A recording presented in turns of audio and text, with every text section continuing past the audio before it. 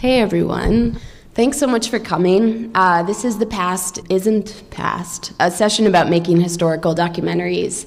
I work with 99% Invisible, and we're a show about architecture, design, and the built environment. But secretly, we're actually a show about history. We do stories about how the built world came to be and how everyday places, objects, and ideas happened. So who invented them, where they came from, how they evolved over time. So we do a lot of history. And after I pitched this session to Third Coast, I sat down and I thought, okay, all of history, all of radio, crap. Like, how am I going to tackle this?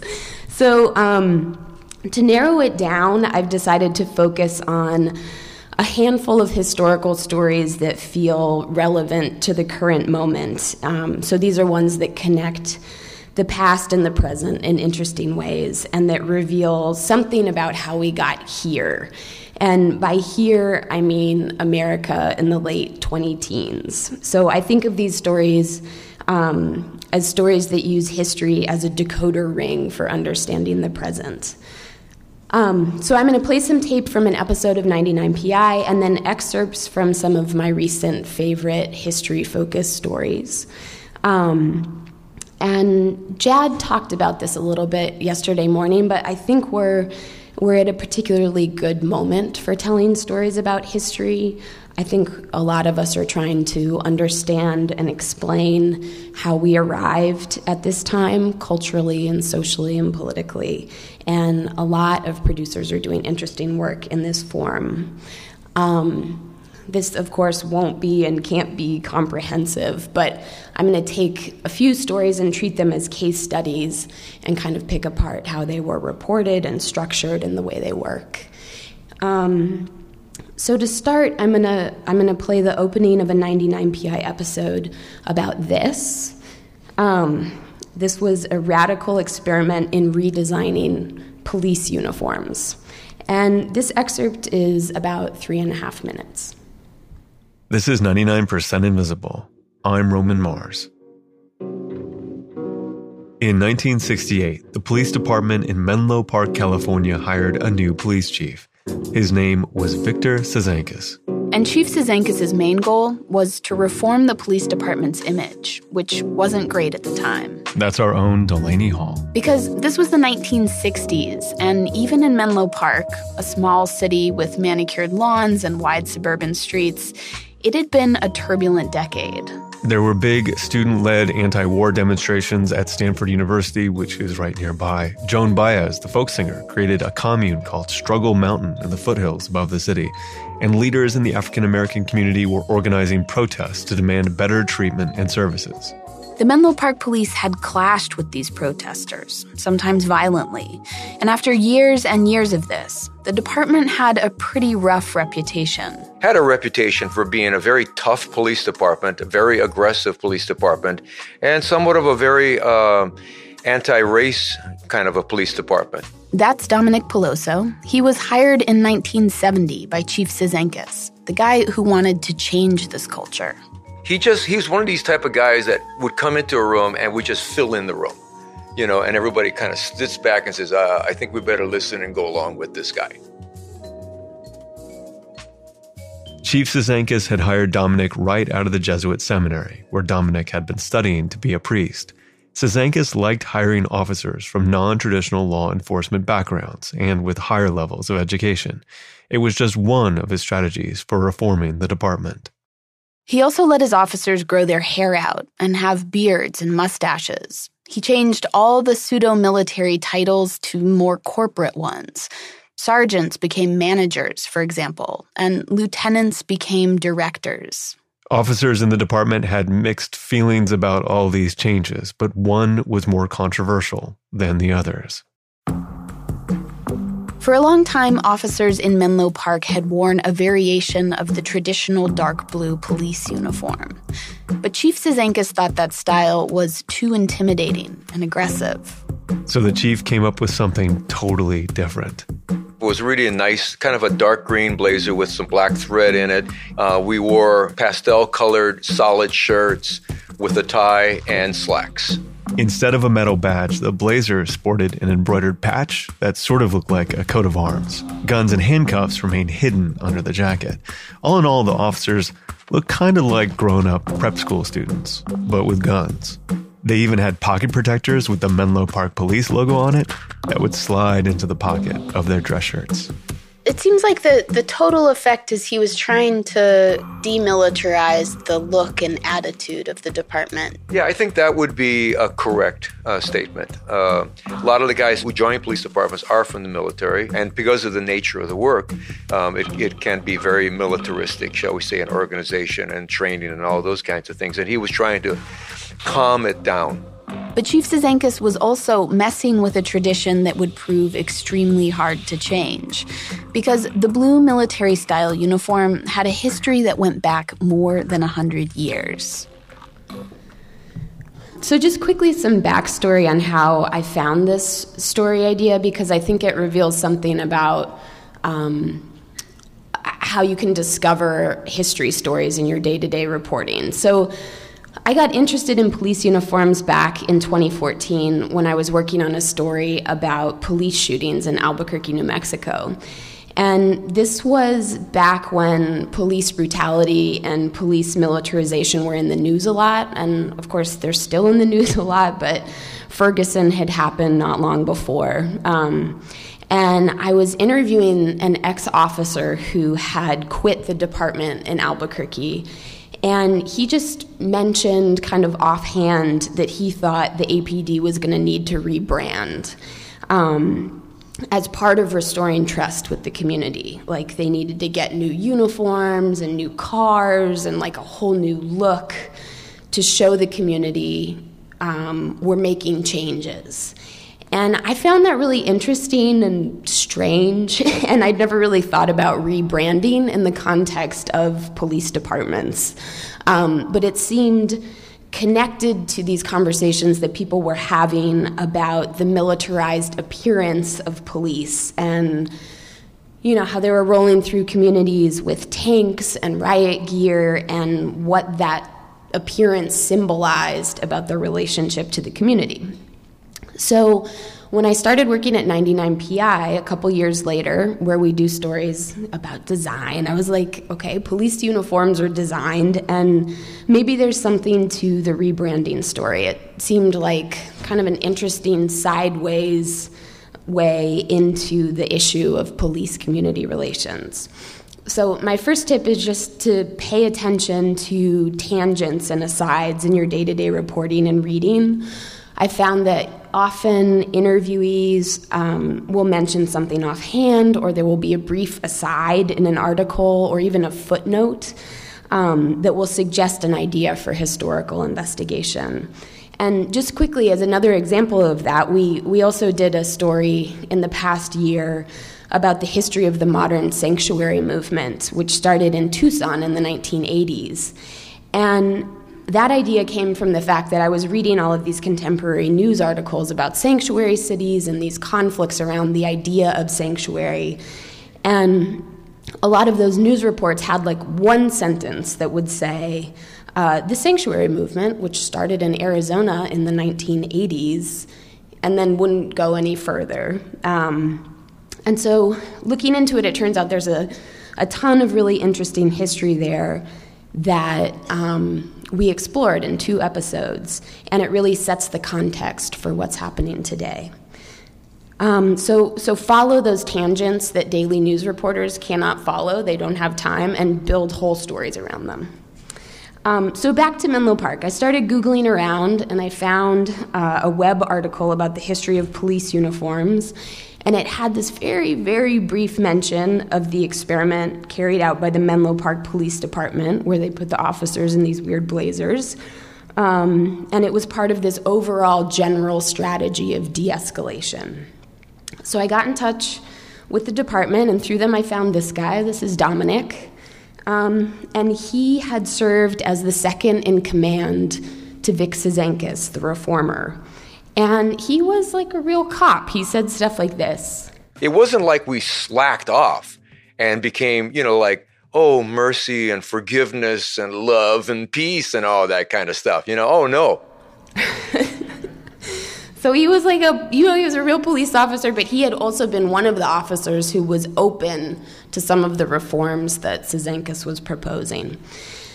And he became a great narrator of the Menlo Park story. The Menlo Park anecdote became the through line of our episode, and we wove it together with a much bigger history of the American police system and its various attempts at professionalization and reform over the decades, because it turns out that for as long as there have been police in America, they have had conflicts with the communities that they're part of, and they have had reform movements, sort of waves of attempts at having better relationships.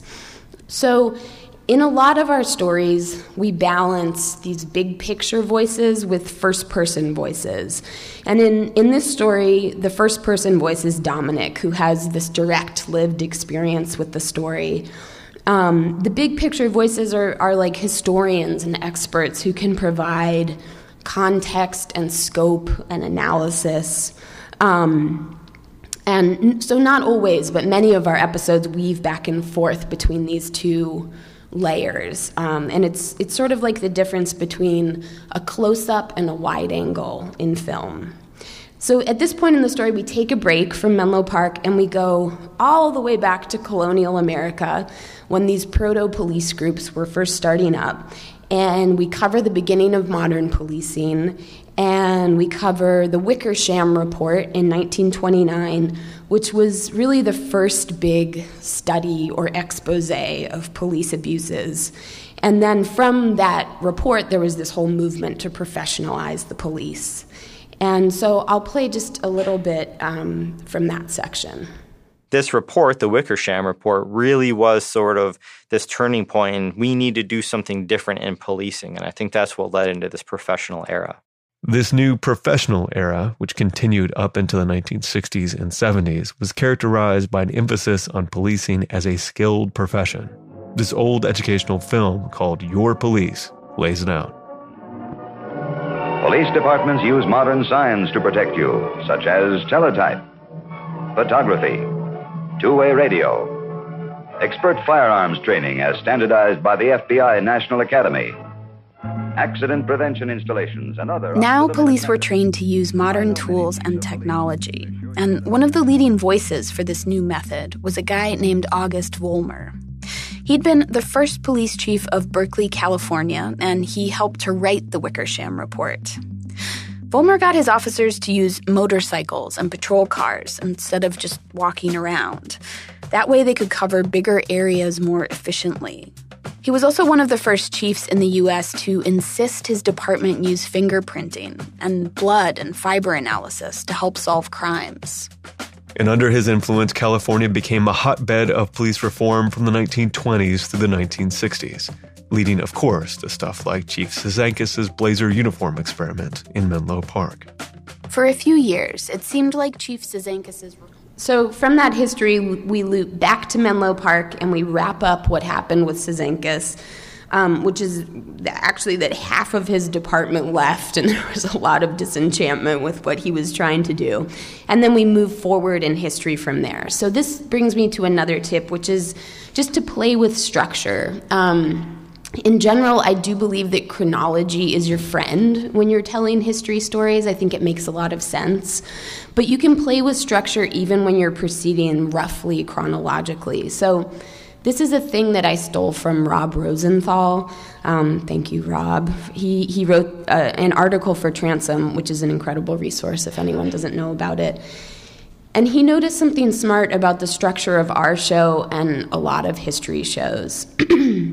So if you look at this image, those dots are just all the things that happen in the story chronologically. So on the left, it's like colonial America, and then the 1820s, and then the Wickersham Report, and then somewhere in the middle, it's Menlo Park.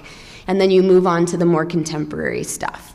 But instead of just telling the story completely chronologically, we do this. This is the E. So you start with a compelling anecdote that comes in the middle of the story, something that grabs the listener. In this case, it's the Menlo Park story. And then we circle back into the past to provide the context that leads to that opening anecdote. And then you kind of mention that anecdote and then move beyond it. So how do we bring those past sections to life? At 99PI, a big thing that we lean on is archival tape. And the archival tape from the last clip I played was from a film called Your Police that's from this great archive called the Pralinger Archive. And it's an online Creative Commons archive of old educational films, industrial films, home movies. It has all kinds of amazing stuff. Which brings me to this tip. Archives and archivists are your friends. And there is so much archival material out there in the world that you can draw on. I put out a call on Facebook and Twitter asking people for suggestions for good archives, and quickly realized there could be a whole session on just archives. So I'm not going to go super deep on this, but here are a few places to consider. So if you're doing a story and you're looking for people, but maybe it's far enough in the past that most people with living experience of that history are dead, you can always hope there's an oral history you can draw on. And this organization, the Oral History Association, if you go to their website, they have a whole list of oral history projects by region, by subject. It's this great clearinghouse, and if you can't find exactly what you're looking for, I bet you could reach out to them, and they'll have suggestions. For archival news, we use this. If you're looking for archival news coverage of a particular event, say, there are a few resources that we use a lot. The Vanderbilt Television News Archive is this searchable database of national network news from 1968 onwards.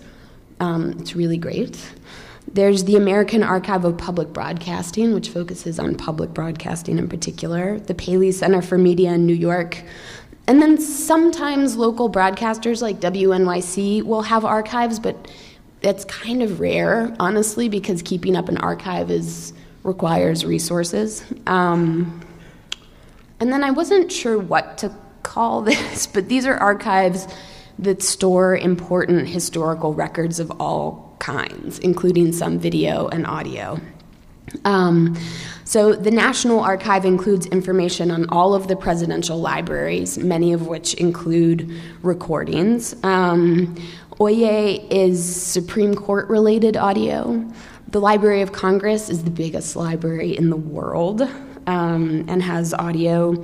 The Smithsonian Institution is great and has a lot of sub-archives, including stuff like Folkways, which is an archive of old music. So there's just a ton of resources out there. So just to conclude the Menlo Park piece, we find out what happened to Cizanckas, and then we move forward beyond Cizanckas to Nixon and the war on drugs and the war on crime and the war on terror and the growing militarization of the police, which brings us up to the present.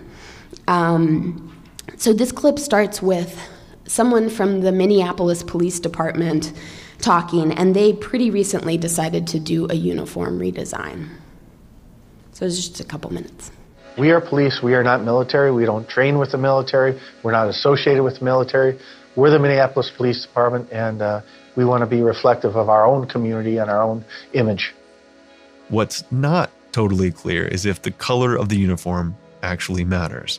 I mean, they could wear pink, but if they're toting guns and rubber bullets and mace and tasers and everything else. This is Candace Montgomery. She's an activist with Black Lives Matter, and she's taken part in protests in Minneapolis against the police. A color's not going to change that dynamic. An entire overhaul of the policing system is going to change that dynamic in people's responses. Of course, the problems police are facing today can't be solved by uniform change alone, but a change in uniform can be an important symbol, a way for police departments to signal to their communities that they want to have a better relationship. In the case of Chief Cizanckas in Menlo Park, the uniform experiment did help lead to bigger changes. Requiring officers to wear blazers meant a certain kind of officer was drawn to the police department, the kind who was willing to get on board with the more significant reforms that Cizanckas wanted to make. And even though the department eventually abandoned the blazers, many of the other changes stuck. Here's former Menlo Park Assistant Chief Dominic Peloso again. Vic was definitely ahead of his time. And, you know, as with most people who are ahead of their time, you don't have a crowd of people that all kind of stand up and cheer for you. But it would be very interesting because within, I'd say, 10 or 15 years, almost every police department in our area, even though they didn't change the uniform or the titles or the organizational chart, were taking on that real big kind of community policing thing. They went ahead and did it because that was the signs of the times. So in the end, we told this big sweep of police reform history, but threaded around a single story that connected to sort of the bigger themes and ideas that were at play. And we get to how all of that connects to the current day at the end, but framed through the lens of history. So just look for the small story that helps you tell the big story. It could be one family or one person or one moment that helps hold all of the history together. Okay, so the next case study story I want to talk about is Seeing White. And this is a 14-part series on the history of whiteness by John Buin at the Center for Documentary Studies, with guest host Chenjerai Kumanyika, who's been involved in various podcasting projects, including this one, and most recently Gimlet's Uncivil. And Seeing White goes all the way back to ancient Greece and then traces how the concept of whiteness was invented, with a particular emphasis on race in America. And John looks at where the idea came from and how it connects to racism in America today. So I'm going to play an excerpt that comes close to the beginning of the first episode in the series. And it has some pretty rough material in it, just to give you a heads up. And it's about 3 minutes and 15 seconds long. The rise of Trump is just one of the many things in the last few years that have turned a newly challenging, just what is up with you all, spotlight on white people and whiteness. Do I need to list them? From the many police shootings of unarmed black people to the massacre of 9 black churchgoers by the white supremacist terrorist Dylan Roof, to cultural stuff like Oscars So White. Well, I'm here at the Academy Awards, otherwise known as the White People's Choice Awards. And what feels like a relentless drip, drip, month by month, of glimpses into the everyday of American life. Moments not meant for public consumption, but captured on smartphones and sent ricocheting around the internet. The manhandling of black teenage girls by white cops and school cops. Those college kids in Oklahoma. Fraternity brothers seen on video engaging in a racist chant. There'll never be a nigger at sea. You ain't from a tree, but don't never talk me. There'll never be. Or this one, in the town where I live, Durham, North Carolina. After a near accident on a busy road, a man with brown skin stops his car to apologize and records the fury of a middle-aged white woman in a nice late-model sedan. Calm down, ma'am. Ma'am, please relax. It's not necessary. Relax? Relax, I'm sorry. I did not see you. Just relax. Well, you better open up your goddamn eyes and learn how to drive, you fucking Muslim. You are a Muslim, aren't you? Yes, ma'am, proud. Goddamn knew it. Son of a nigger-loving atheist bitch. Get I feel off sorry of me. for you, that you're full of hatred. Why are you so full of hatred for people that are too... I'm John Biewen. It's Seen on Radio. The race beat in American journalism usually involves pointing our gaze and our cameras and microphones at people of color. That goes for me, too. Over several decades as a reporter and documentary maker, I've told the stories of black folk from Chicago to the Mississippi Delta, Latinos from North Carolina to the apple orchards of Washington State, Native Americans from the Navajo Nation in the Southwest to Ojibwe country up north. I'm proud of a lot of that work, but if I think about how I built those stories, I've often treated whiteness like the proverbial elephant in the room. You might hear about some white individuals or white-run institutions, the alleged bad apples, the discriminators. But like most American reporters, I've usually left white people as a group, the white race, unnamed.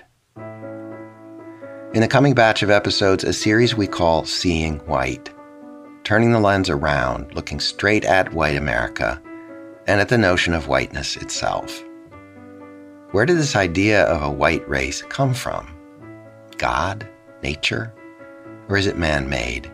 And if somebody manufactured the idea, why? For what purpose? How has the meaning of white changed over the centuries, and how does it function now? So the opening raises an interesting question, and it raises a lot of interesting questions, of course.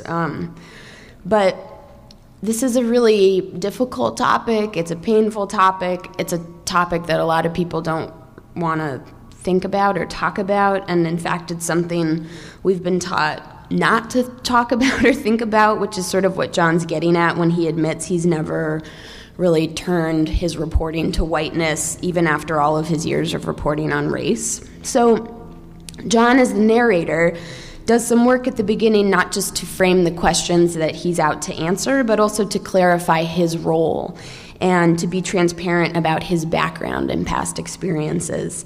And I think that's part of winning our trust, to have him as the guide on this journey. So here's another tip, which is just to consider your role as narrator and to consider your own relationship to the history you're telling. And that's not to say, there won't always be a super clear connection, and that is fine. In some cases, you'll be more an omniscient narrator. But in this case, if the series had been done by an African-American host and reporter, it would be a different series. So, Seeing White, the whole series presents this major challenge, which can often come up in history stories, which is, what if no one connected to the history you're telling is alive? What if there are no oral histories? What if they all lived hundreds of years before the invention of recording technology, and your characters are basically this guy, literally a statue carved from stone? No, this guy, Gomes de Zurara, who was a chronicler of the Portuguese slave trade, who basically invented racism, it was that guy. The whole series is really fascinating, so you should listen to it. So if you're doing any story that's about pre-1940s history, it's going to be very hard to find those first-person voices to interview. And you're going to be relying heavily on historians. And in my conversation with John, I talked to him about his process of reporting this.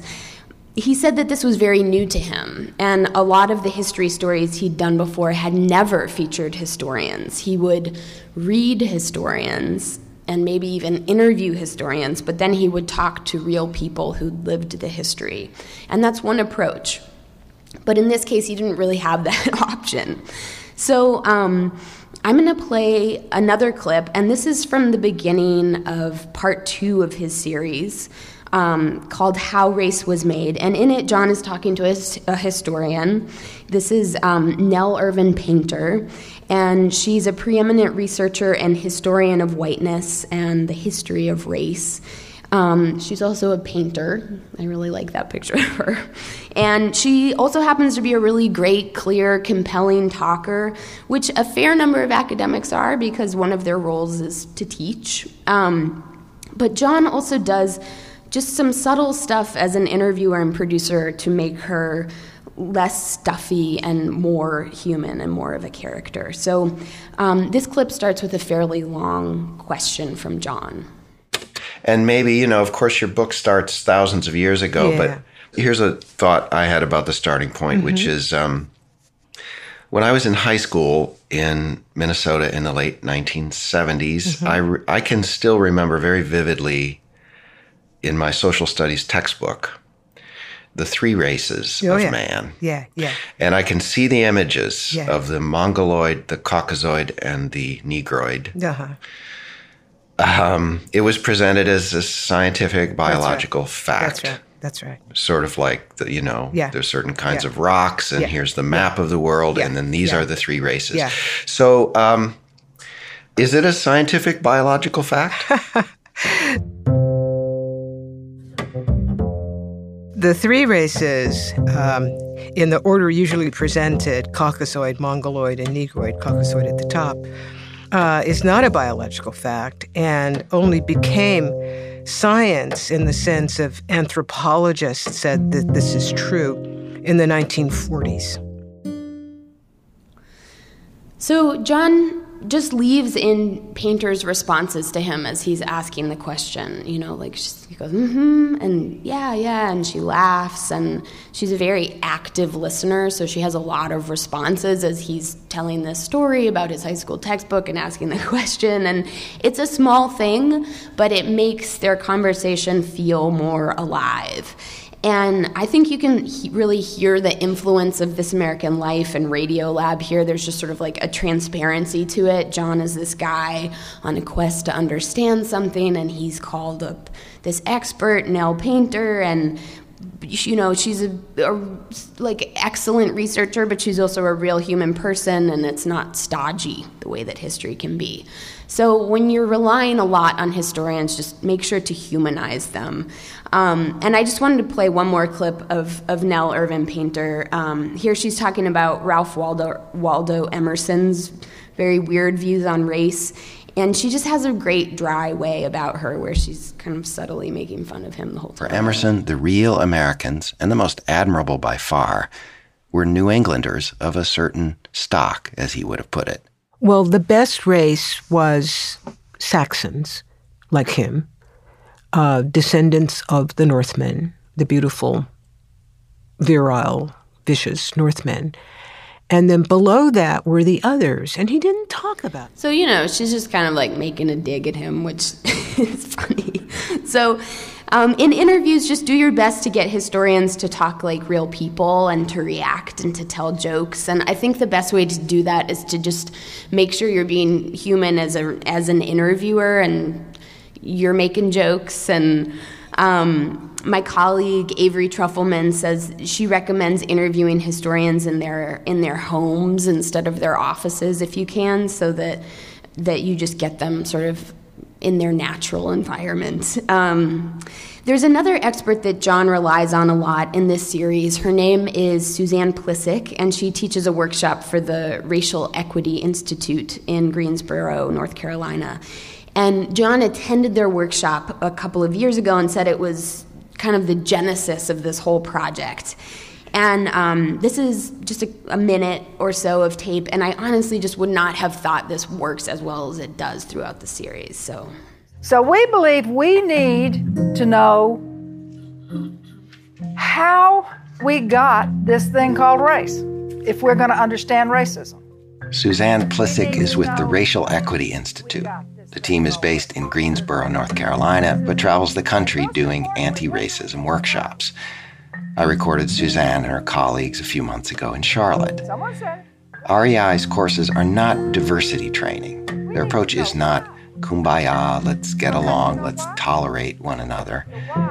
Instead, they drop a whole lot of knowledge, especially history, but also sociology, biology.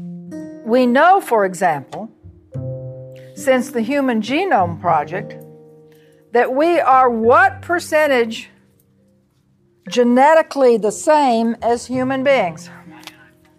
99 point what? 9. 99.9. Genetically the same. There is more genetic variation in a flock of penguins than there is in the human race. So it just kind of has like a dynamic dynamicness and kind of a call and response, and you can hear her writing on the board, and it creates just a small scene and has a different texture than a sit-down interview. So just be open-minded about your experts. I think they don't have to be academic historians. They can, but they can also be community educators like Suzanne. They can be journalists who have deep knowledge of a subject.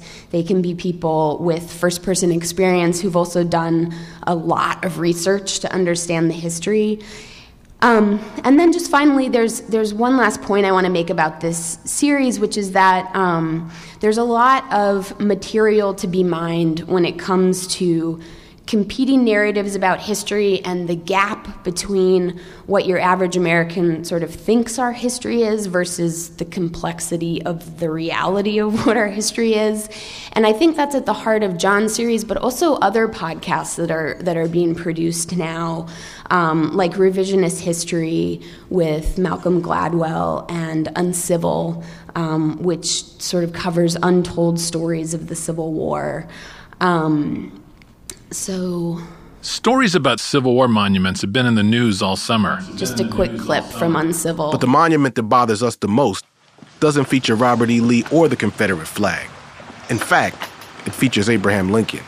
It's about, how high is that, maybe 20 feet? Yeah, probably about 20 feet. Lincoln is kind of looking down on us. His hand is extended. Got this black man on his knees in front of Lincoln, maybe trying to stand up or rise. Still got a shackle around his arm. It looks like maybe the enslaved person might be shining Lincoln's shoes or something. The statue is called the Freedmen's Memorial. It's in Washington, D.C., put up in 1876. It's so much in this statue. I mean, the man, the freed man who may be rising, he's got a broken chain on his arm, but he's dressed like he's only got like a loincloth. Otherwise, he is absolutely naked. Meanwhile, Abraham Lincoln is in a full 19th century dress coat, pants, boots. Lincoln is still standing over the dude. And in a way, this doesn't really give any credit or represent the agency of black people in freeing themselves. Black people were trying to free themselves, rebel from slavery before the Civil War even started. I hate this statue. I hate it too.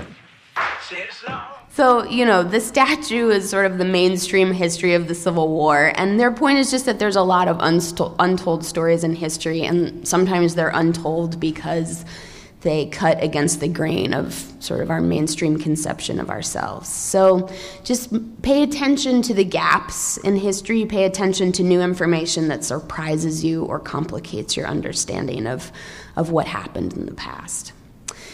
Okay, so the next story I want to talk about connects this, which is a CD produced in 1993 by the Riverside County Department of Public Social Services, to this, which is then President Bill Clinton signing the Welfare Reform Act in 1996. And this story was reported by Chrissy Clark of Marketplace with Caitlin Esch and Gina Delvac. And I'm just going to play the opening. It's about a minute and a half. I'm holding in my hand a CD produced in the early 1990s. It's called Work Makes the Difference. The cover of the CD is hot pink and purple, very 90s geometric patterns on it. And the people behind it, the producers, the songwriters, and the performers, well, let me just read a couple of the credits for you. First off, there is Lawrence E. Townsend, director of the Riverside County Department of Public Social Services. And below that, there's just a credit line for the Income Maintenance Division staff. Now, if you're unfamiliar with the jargon of government safety net agencies, basically these people all worked for a county welfare office. They made this CD. Here's just a taste.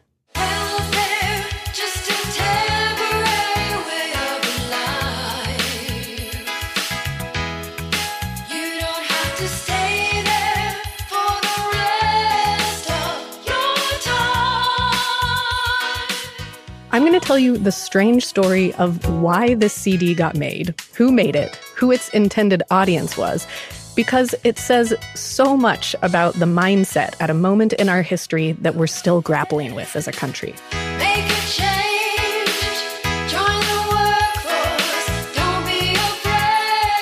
the moment when we as a nation scrapped the system we'd been relying on for 60 years to help families in poverty, the welfare system, and entirely rewrote the rules about who deserves what kind of help and why. Okay.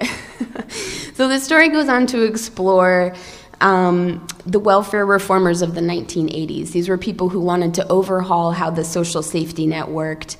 And a really influential idea, one that was kind of ultimately at the heart of the national overhaul, was this idea of welfare to work, and that people on welfare just really needed to figure out how to get jobs. And I talked with Chrissy about reporting this story, and she says that early on in her research, she started hearing about this guy and this CD that he made. And she became really obsessed with finding this CD, and the CD became her whole way into the story. So another tip is just to find a good Trojan horse. Welfare reform is a really wonky topic, and if you'd asked me if I wanted to listen to a 30-minute documentary about welfare reform, I would not have wanted to, but this CD and then the guy behind it are a really amazing side door into the story. So the man who was behind the CD was Larry Townsend. Here's how we meet him in the story. Today, Larry lives in a beach town in California where he drives around in a green Cadillac Seville that has a brass frame around the license plate. And etched into the brass, it says, "Life works if you work." Larry loves work. Just the idea of it. It's one of the two main concepts that define his worldview. He has a binder full of work ethic slogans that he's collected over the years. These are from famous quotes from all over the world. Alphabetically organized by you. In fact, there are some that I wanted to show you. He starts with A. Aristotle suggested that happiness results from meaningful activity. Goes all the way down to T. Tolstoy declared it's a duty of each man to earn his living by the sweat of his brow, and calloused hands makes independent and virtuous men. Now, that was a little sexist, but the point is very valid. So the other thing that we quickly learn about Larry is not just that he loves work, but that he really hates welfare, but that he ends up running the Riverside County Welfare Office, kind of planning to take it down from within, and those are his words. A lot of other county offices emphasized education and job training, so to get more skills so you can fare better on the job market. Larry's approach was really more like get a job, any job. And as part of the program, he decides he wants to create a CD of inspirational job-related music. And I'm just going to play a little bit more of that for you.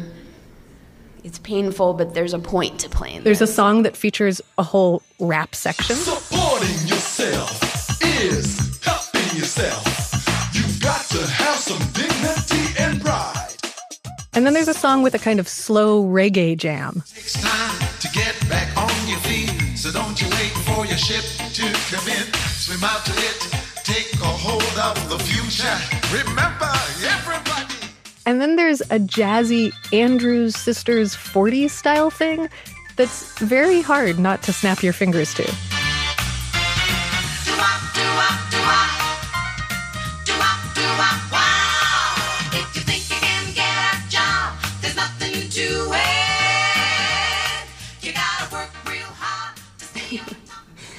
So, I, like you, find these songs very painful to listen to. They're bad songs. But they're also a very perfect manifestation of sort of the condescension that was kind of at the heart of some of these ideas, that people just weren't trying hard enough. And a lot of that feeling just sort of comes through in the CD and the lyrics of these songs, and is sort of like under the surface throughout the story in a way that I think is very effective. And so the CD, kind of like the police uniforms, becomes a small symbol of these much bigger ideas. Anyway, as it turns out, Larry's program becomes very influential. And he's invited to D.C. for multiple testimonies in front of Congress. And Chrissy does a great job of kind of connecting the dots of how this local experiment gained national traction. And so here's just a minute from Larry's congressional hearing. If you call Riverside County and nobody answers the phone, you'll get a work ethic message. We have posters in the waiting room. We have produced a compact disc with work ethic music. Out of curiosity, identify very much. What is work ethic music? Yes, yeah. We've gone commercial and we've produced a compact disc, and we started a new singing group called The Ethics. And, I have listened to that moment over and over again, and I think that it might be one of the most surreal moments in the history of Senate hearings. Larry's foray into the music industry becomes a chance for senators to make a string of bad jokes and emit rounds of senatorial chuckles. Do you sing hi ho, it's off to work we go, or what? One senator asks if the songs were produced by the 80s band Men at Work. Some senators were unsettled by Larry's tactics. At one point, Daniel Patrick Moynihan, the Democrat from New York, points at Larry and says, "You, sir, are a Puritan. Terrifying." So ultimately, they end up adopting a bunch of Larry's ideas, and Clinton passes the Personal Responsibility and Work Opportunity Reconciliation Act in 1996, and it really did overhaul the way that system worked. And there's a kind of tragic epilogue to the story, which is that early assessments of Larry's program found that it was very promising, that people were doing well. They were moving into the workforce at higher rates than the people who were involved in programs that emphasized education and training. But when you looked at over a longer period of time, the people who had been involved in the Jobs First programs kind of got stuck in lower wage jobs. So I feel like I need to move. I was going to play a little bit more tape from this story, but I think I'm actually going to just get to the final tip from this piece, which is look for the origin story or the inflection point. So find the people like Larry who originated ideas and then trace how their influence spread. Where those ideas came from and how they changed the world. And then, so finally, I'm going to wrap up soon, but I wanted to talk just a little bit about a story that's told in 3 distinct chapters, because I think even though we just spent some time looking at this story that's about one guy, I think there's also a danger in sometimes trying to tell history through the story of one person, because history is very complicated and ideas and movements and policies can't always be traced back to one person. More often, stories happen through networks of characters and in stages over time. So I think a beautiful example of this is a story that aired on More Perfect. It was called The Gun Show. It's about the Second Amendment. And it explores America's weird relationship with guns. It's told in 3 chapters, and it was produced by Sean Ramsburn. So Sean starts with the actual words of the Second Amendment. So I'm just going to play those words. I think we should start with one of the most confusing sentences in the Constitution, in the Bill of Rights. Not we the people. Not that one. No, I got a different one. A well-regulated militia, comma, being necessary to the security of a free state, comma, the right of the people to keep and bear arms, comma, shall not be infringed. So they go on to talk about how there's this ambiguity inherent in the language of the Second Amendment. And it's really, are gun rights about individuals or are gun rights about militias? And the reality is that for a long time in our history, people basically ignored the Second Amendment. It was kind of dusty. Courts did not argue about it very much. People thought about guns, states regulated guns, but there just wasn't argument. And then that changed. And the story is really about why and how that changed. So here's another clip. Because there was this window of time where all of this changes. The script just flips. There's 200 years of everything being chill, and then suddenly you get this. I want to say those fighting words from my cold, dead hands.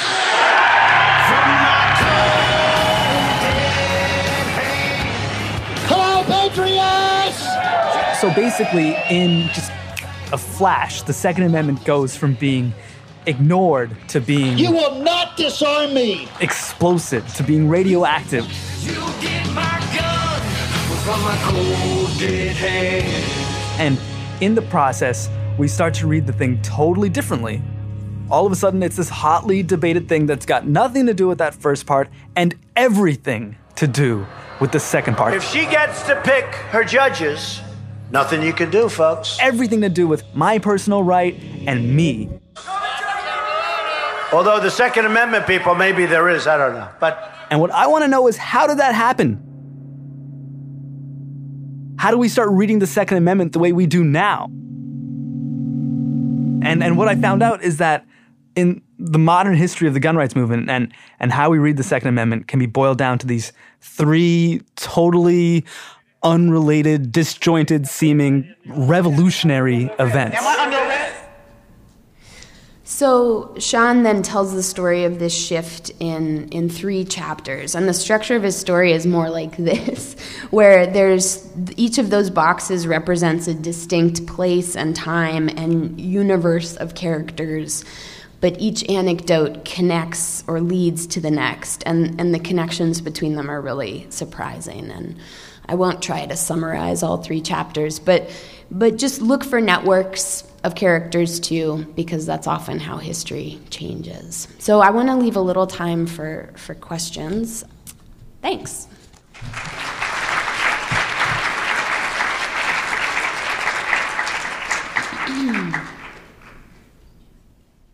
I really appreciate the various lists of archives that you included, and I wonder if you can talk a little bit more about rights questions. That's something that we've all started taking a little more seriously recently, and I know at places like the Vanderbilt Archive, they say, hey, we have this sound, but we don't have the rights, you know, and so it becomes very complicated. Yeah, I mean, to be totally honest, we use that material a lot without really pursuing rights and sort of under our boss's interpretation of fair use. And so far we haven't run into any problems. But I'm not a lawyer, and just add that I work at NPR, so there is far less latitude for running into problems, and they have started running into problems. So have they? Beware. Yeah, beware. Really, mine is a related question. I just finished a long series that was purely historic about life in America during World War II for Audible. And I had no idea, because I'd never done anything in commercial media, that you have to pay for everything. And so we were paying by the second for archival audio. And it required completely rethinking the series to just work around public domain audio. So I was wondering if, as we're all moving into, many of us, into the commercial sphere, whether it's Panoply or Gimlet or these other startups, is going to make it harder and harder and harder to tell these historical stories. Yeah, we may, I mean, I have worked on stories where I pursued, I talked to like a local NBC affiliate to try and access their archive. And the going rate is often something like $1,000 a second. It can be. Or sometimes they have rates for nonprofits, but it's a lot. And, it might be like podcasting is approaching a moment kind of as we are doing with music, where there used to be a sense that we could sort of use any music, and I think that's changing. Like, we have hired on our staff a composer now, because I think there's a sense that we're sort of becoming more visible, and maybe we need to sort of be more careful around these issues. So, yeah, it may be that we're getting to a point where there is more legal vetting that happens around archival, and I think it will change how we do what we do. Hi. My question is, You touched on this a little bit in your talk about the challenges, the dangers of focusing on one character, because that's not how history really happens. But I wondered if you could just talk about other techniques, because I think it's very seductive, because one person's story is so powerful to draw a straight line between this thing that happens to one person and this thing that happens to another person. Right. And when history is so complicated, I struggle with how to square the good story with doing justice to the history. Yeah, that was something I talked with Chrissy about because she did the Magic Bureaucrat story, and I was like, are you worried you sort of put too much emphasis on this one guy? And she said, yeah, I was really thinking about that. And she made the point that Larry Townsend was indeed very influential, and she believed that based on her research and based on sort of reviewing this congressional testimony and looking at the work of sociologists who'd studied his program and then the policymakers who had studied those sociologists. And so I think in her mind, as she was reporting, she was constantly sort of like poking at that idea, like, is this guy the guy? And then she made this really good point, which is he was influential, but there was also a whole environment around him in which he thrived. Like, there was a sort of set of ideas that were becoming influential that lots of people were sort of grabbing onto that made him successful. The environment was kind of primed for him. So because I just played excerpts from her story, you hear less of that, but she does do the work to kind of set up. This was the broader environment that Larry was operating in. And so I think if you are telling the story of one person, you also have to do the work to describe that bigger context. And that's sort of true of the police uniform story as well. We told the story of this one guy, but we had a historian fill in this like much bigger history. So I think if you're doing the one story, you just need to be doing the work to set up the broader context, too. Hey. Hi. So I produce a podcast about science and often science history and have been running into this everyone's dead problem on a few of our episodes. And we've been trying to be creative about that, have indulged occasionally in like lovingly cheesy historical reenactment, reading aloud of letters, but sometimes that tone isn't always what you want. So any creative ways of like when you're in the situation of everyone's dead and there's no tape, other techniques you've heard or tried? Mm-hmm. Yeah, we've done a little bit of reenactment on our show too. I think, you got to have a light touch with that. And sometimes we'll have someone read an old diary entry, but we use just a little bit to kind of bring maybe one particular moment to life. So I probably wouldn't build a whole story around a character, around a reenactment. I think it would be too much. So I guess use sparingly, and then I think Radiolab is a good model for just using sound design and music to bring science history to life when you don't have a lot of interviews or tape, to kind of create drama in like the sonic world of your story. But yeah, that's challenging. Yeah. Hi. Hi. I just want to talk to you a little bit about the role of music in these pieces, most of which you've played, and which I know is something that I think increasingly we hear, and coming from more traditional public radio, it was something that was kind of not done. And I just want you to talk a little bit about why you put in music when people are just talking and telling a story, and because I have like mixed feelings about it, and I would just love to hear a little bit more about your decision to do that. Thank you. Okay. Yeah. I mean, we use music to create momentum during explainy sections. We use music to create a sense of drama sometimes. I think that radio is a musical medium in a lot of ways. It's a medium that has a rhythmicness to it, and I think we use music to try and enhance that. Certainly it depends on the context of your show and the expectations of your audience and whether you're doing news. I mean, All Things Considered does not use music, and that's fine. I understand why they don't use music. So yeah, I think the thing you just have to be careful of is trying not to be manipulative with the music you use, and that's just that's one of the many things we consider when we're editing a piece. That's one of the things people respond to in edits. This is kind of like more of a call to arms than a question, but as someone who's been the beneficiary of working with archive, I produce a podcast based on an archive of oral history, is to be conscious of how you're archiving your work and sort of whether you have plans as a show and beyond we now have this sort of digital presence, but we don't know how things will be spun out and used in the future. So to sort of ask people when they're doing their work, think about how you can store it for posterity, what you do with it when you're gone and all that stuff, because it's nice to pay it forward, basically. Mm-hmm.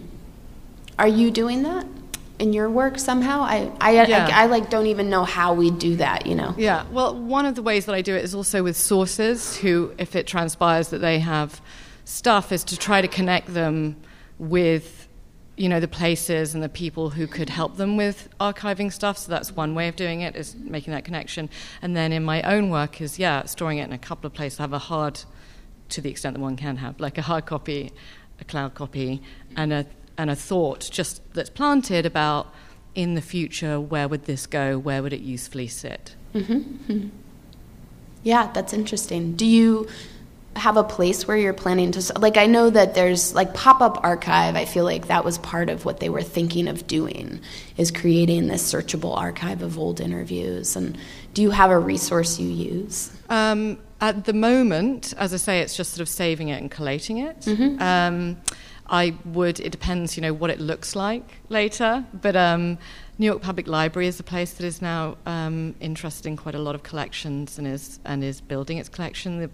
It was interesting in terms of your archives. One of the frustrating things with them is that they don't yet have a real public-facing interface. You kind of have to go there to listen to stuff, but that's one place, because so much of my work has been in New York, it would make sense. Yeah. Okay, thanks. Hey, Ike. Hi, Delaney. Thanks for your talk. Yeah. I have a question on the all history portion. Yeah. We don't have the timeline of academic research. And I was thinking that thing that Nicole Hannah-Jones says, where all of her stories start in the 15th century when the first slave ships showed up in America. I'm wondering if you could talk a little bit about your process and how far you go in the zoom out of all history. How do you tell, do the military officers in the Peloponnesian Wars, how far do you go back? Yeah, I don't know. I mean, it depends on the story. Yeah.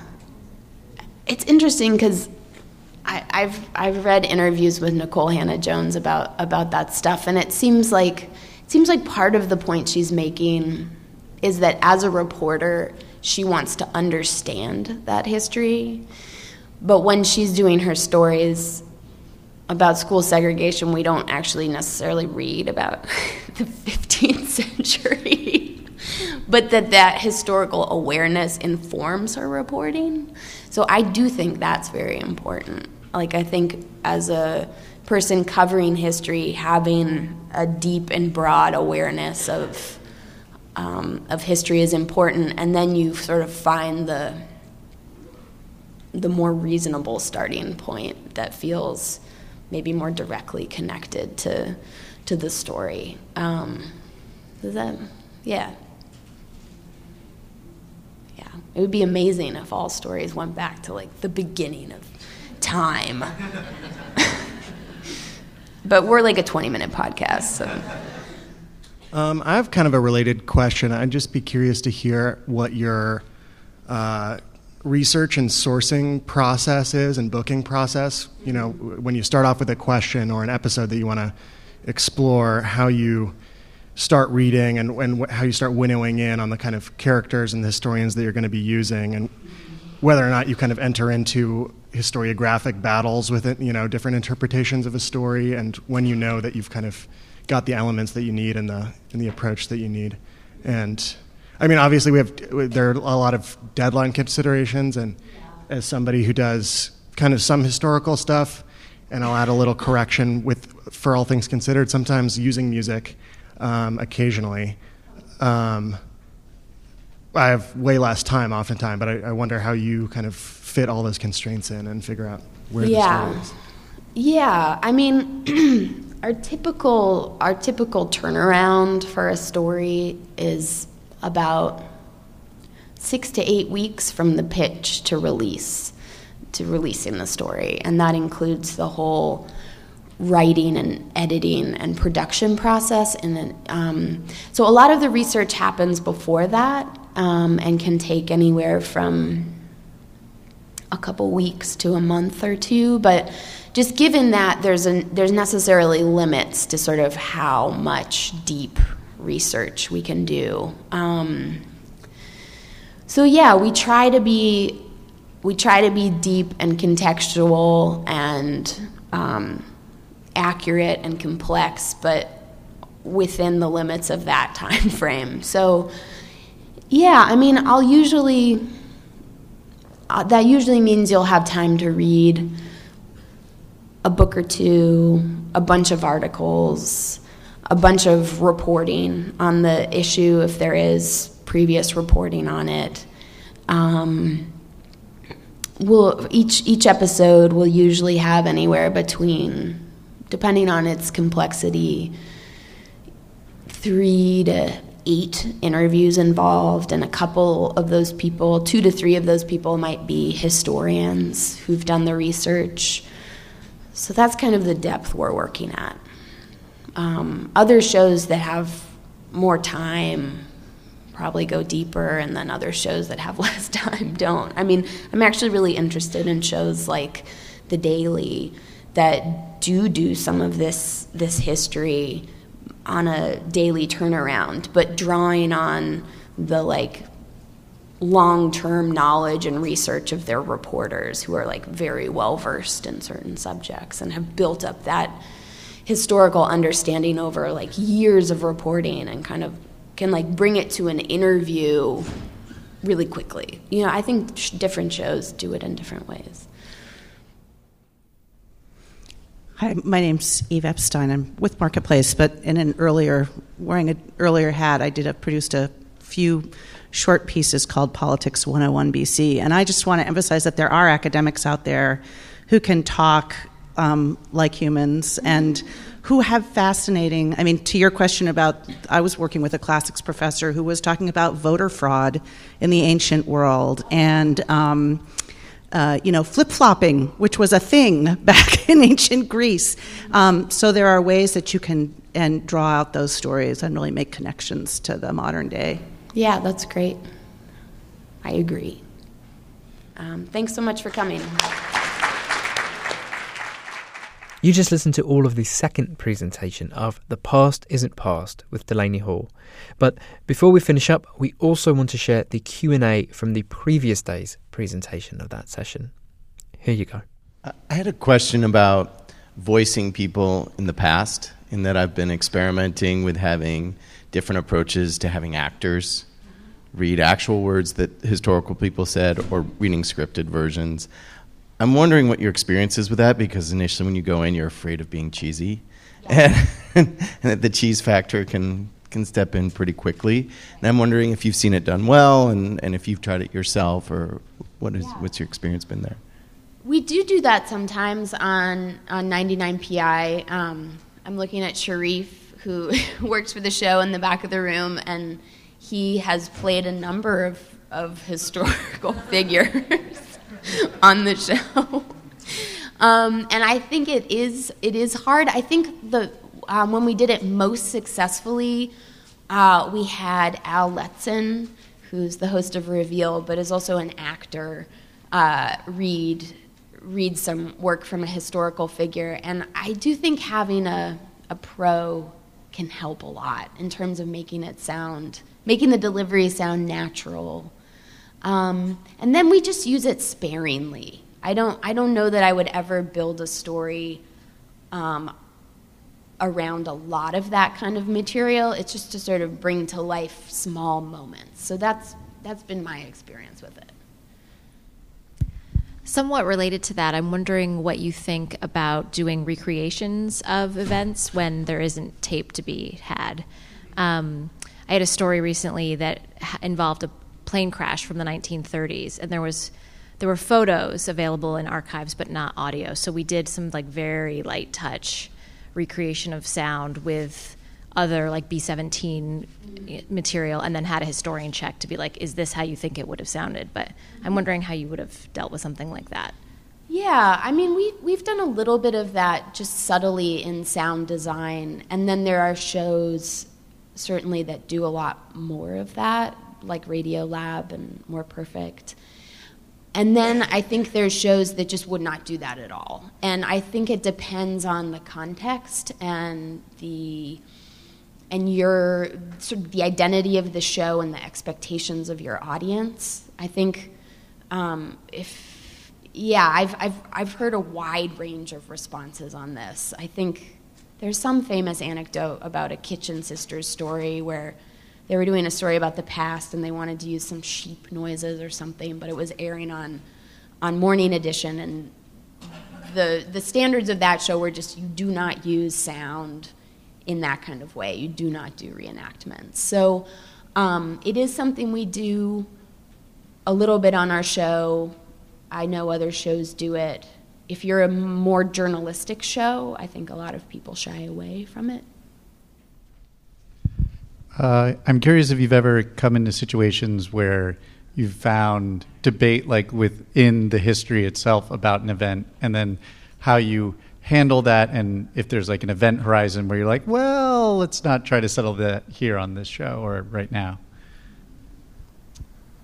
That's a good question. I mean, certainly I think if there's debate about what happened, we would want to provide both perspectives and wouldn't try to settle it. But yeah, I think there are things about history that are unsettled and are contested and are open to interpretation, and I think that is interesting to put those views side by side and sort of let them exist together. So I can't think of specifics, but yeah. I had a question about using experts and historians. Occasionally you have figures who are incredibly well qualified in their area but incredibly dull talkers, and you might have people less well qualified who are extremely entertaining storytellers. How do you deal with that struggle between sort of academic integrity versus making entertaining programs? Yeah. I think I would try to interview both of them and maybe use each of them a little bit. I also think if the person's a great talker and a totally qualified expert, maybe not the preeminent voice, I think my personal choice would be to go for the person who's, solid and knows a lot but is more entertaining. Hey, thank you. This is a really, really good talk. Thanks, Delaney. Thanks, Ben. So I've been sort of working with and following a lot of what I think are kind of like a new kind of history podcasts that are becoming really popular, like Hardcore History and like Fall of Rome, and they're approaching history from a totally, totally different direction that I wouldn't think would be super popular, but here they are, super, super popular. Right. I'm wondering if you guys are looking at those shows, the sort of like single voice, lots of sound design, super nerdy, really in depth, and if you guys are like are learning any lessons from those, or how you're thinking about those kinds of shows. That's a really interesting question, because when I was talking about this this session with coworkers, I was like, but not like hardcore history. Like, I don't mean that kind of history. Which is just personal taste, because I know those shows are hugely popular. And I think in terms of historical storytelling, what's more interesting to me are these stories that do create connections between how the past shaped the present. And I'll admit, limited knowledge of hardcore history, it feels more like, like a 12-part series on the Roman Empire, and that it just sort of exists like frozen in the past without making those leaps to the present. So, but I'm sure there's things to learn from those podcasts, and I should probably listen to them. They're like not my cup of tea. I have a really hard time with podcasts that are just a single person's voice kind of going and going. Hi, I just wanted to say that we do a history podcast, which is called Stories from the East and West, and it's specifically about Central Eastern Europe. So all the experts don't speak English, pretty much. And for example, we wanted to do a show about the invention of the bulletproof vest in the late 19th century. There is one guy who knows about that, and his English wasn't great. And then we spent the whole time, we interviewed him, and then we edited it. It was a nightmare to edit, but we were just determined to do the story, essentially. Do you ever find that you start working on a story and then you just give up because the history, the archive, the experts just aren't there? I haven't yet had that experience, and I'm honestly surprised. Like, you couldn't find any English-speaking experts on this issue? His English was just about manageable. We like I said, lots of editing. So yeah. That's tricky. I think maybe a lot of our stories, honestly, are set in the U.S. and we face much less of that. I haven't come across a story where I couldn't find the people to tell it. Thanks. You mentioned the E, and I think that's a brilliant concept. But the idea of how do you know, or when do you feel like, oh shoot, this is becoming like a Ken Burns documentary, and like let's not go down this rabbit hole, but like I sort of want to like mention this, but that's sort of like, is it the sort of like innate this is too much, or is that sort of a conversation amongst colleagues, or? I mean, 99PI is a show that has a fondness for tangents, especially if they're sort of like wonky and nerdy, and so we do that a fair amount. I think, one thing that I really learned from John's series was that you can, because of podcasting, you can stretch out so much more.